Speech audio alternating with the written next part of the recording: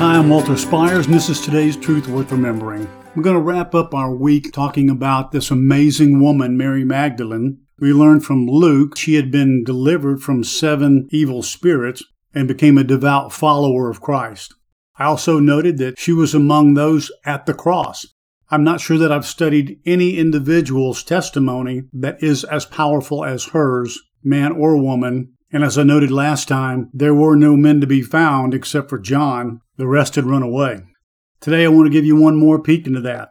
You may recall the women, including Mary, who were preparing Jesus' body for burial, had to stop because it became the Sabbath. So as soon as the Sabbath was over, Mary Magdalene, we're told in John 20, came early to the tomb while it was still dark and saw the stone was already rolled away. So she ran and came to Simon Peter and to the other disciple whom Jesus loved, meaning John, and said to them, "They've taken away the Lord out of the tomb, and we do not know where they've laid him." And then we have the part where Peter and John go into the tomb, but Mary had not yet. I missed that before in all my other studies. Mary Magdalene did not go into the tomb prior to telling Peter and John about Jesus being removed. She didn't know it was resurrection at that point. She thought his body had been stolen. Later in verse 11, we read this, "But Mary," meaning Magdalene, "was standing outside the tomb and weeping. And so as she was weeping, she stooped and looked into the tomb.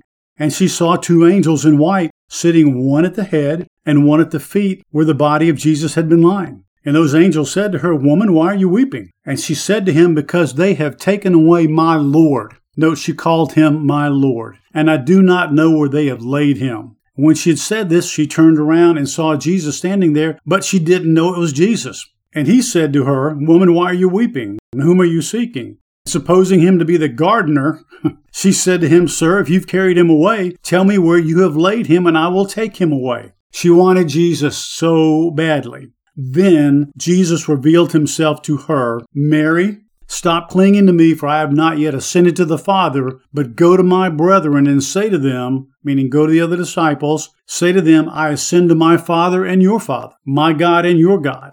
Mary Magdalene came, and here's the key verse for this brief devotion today.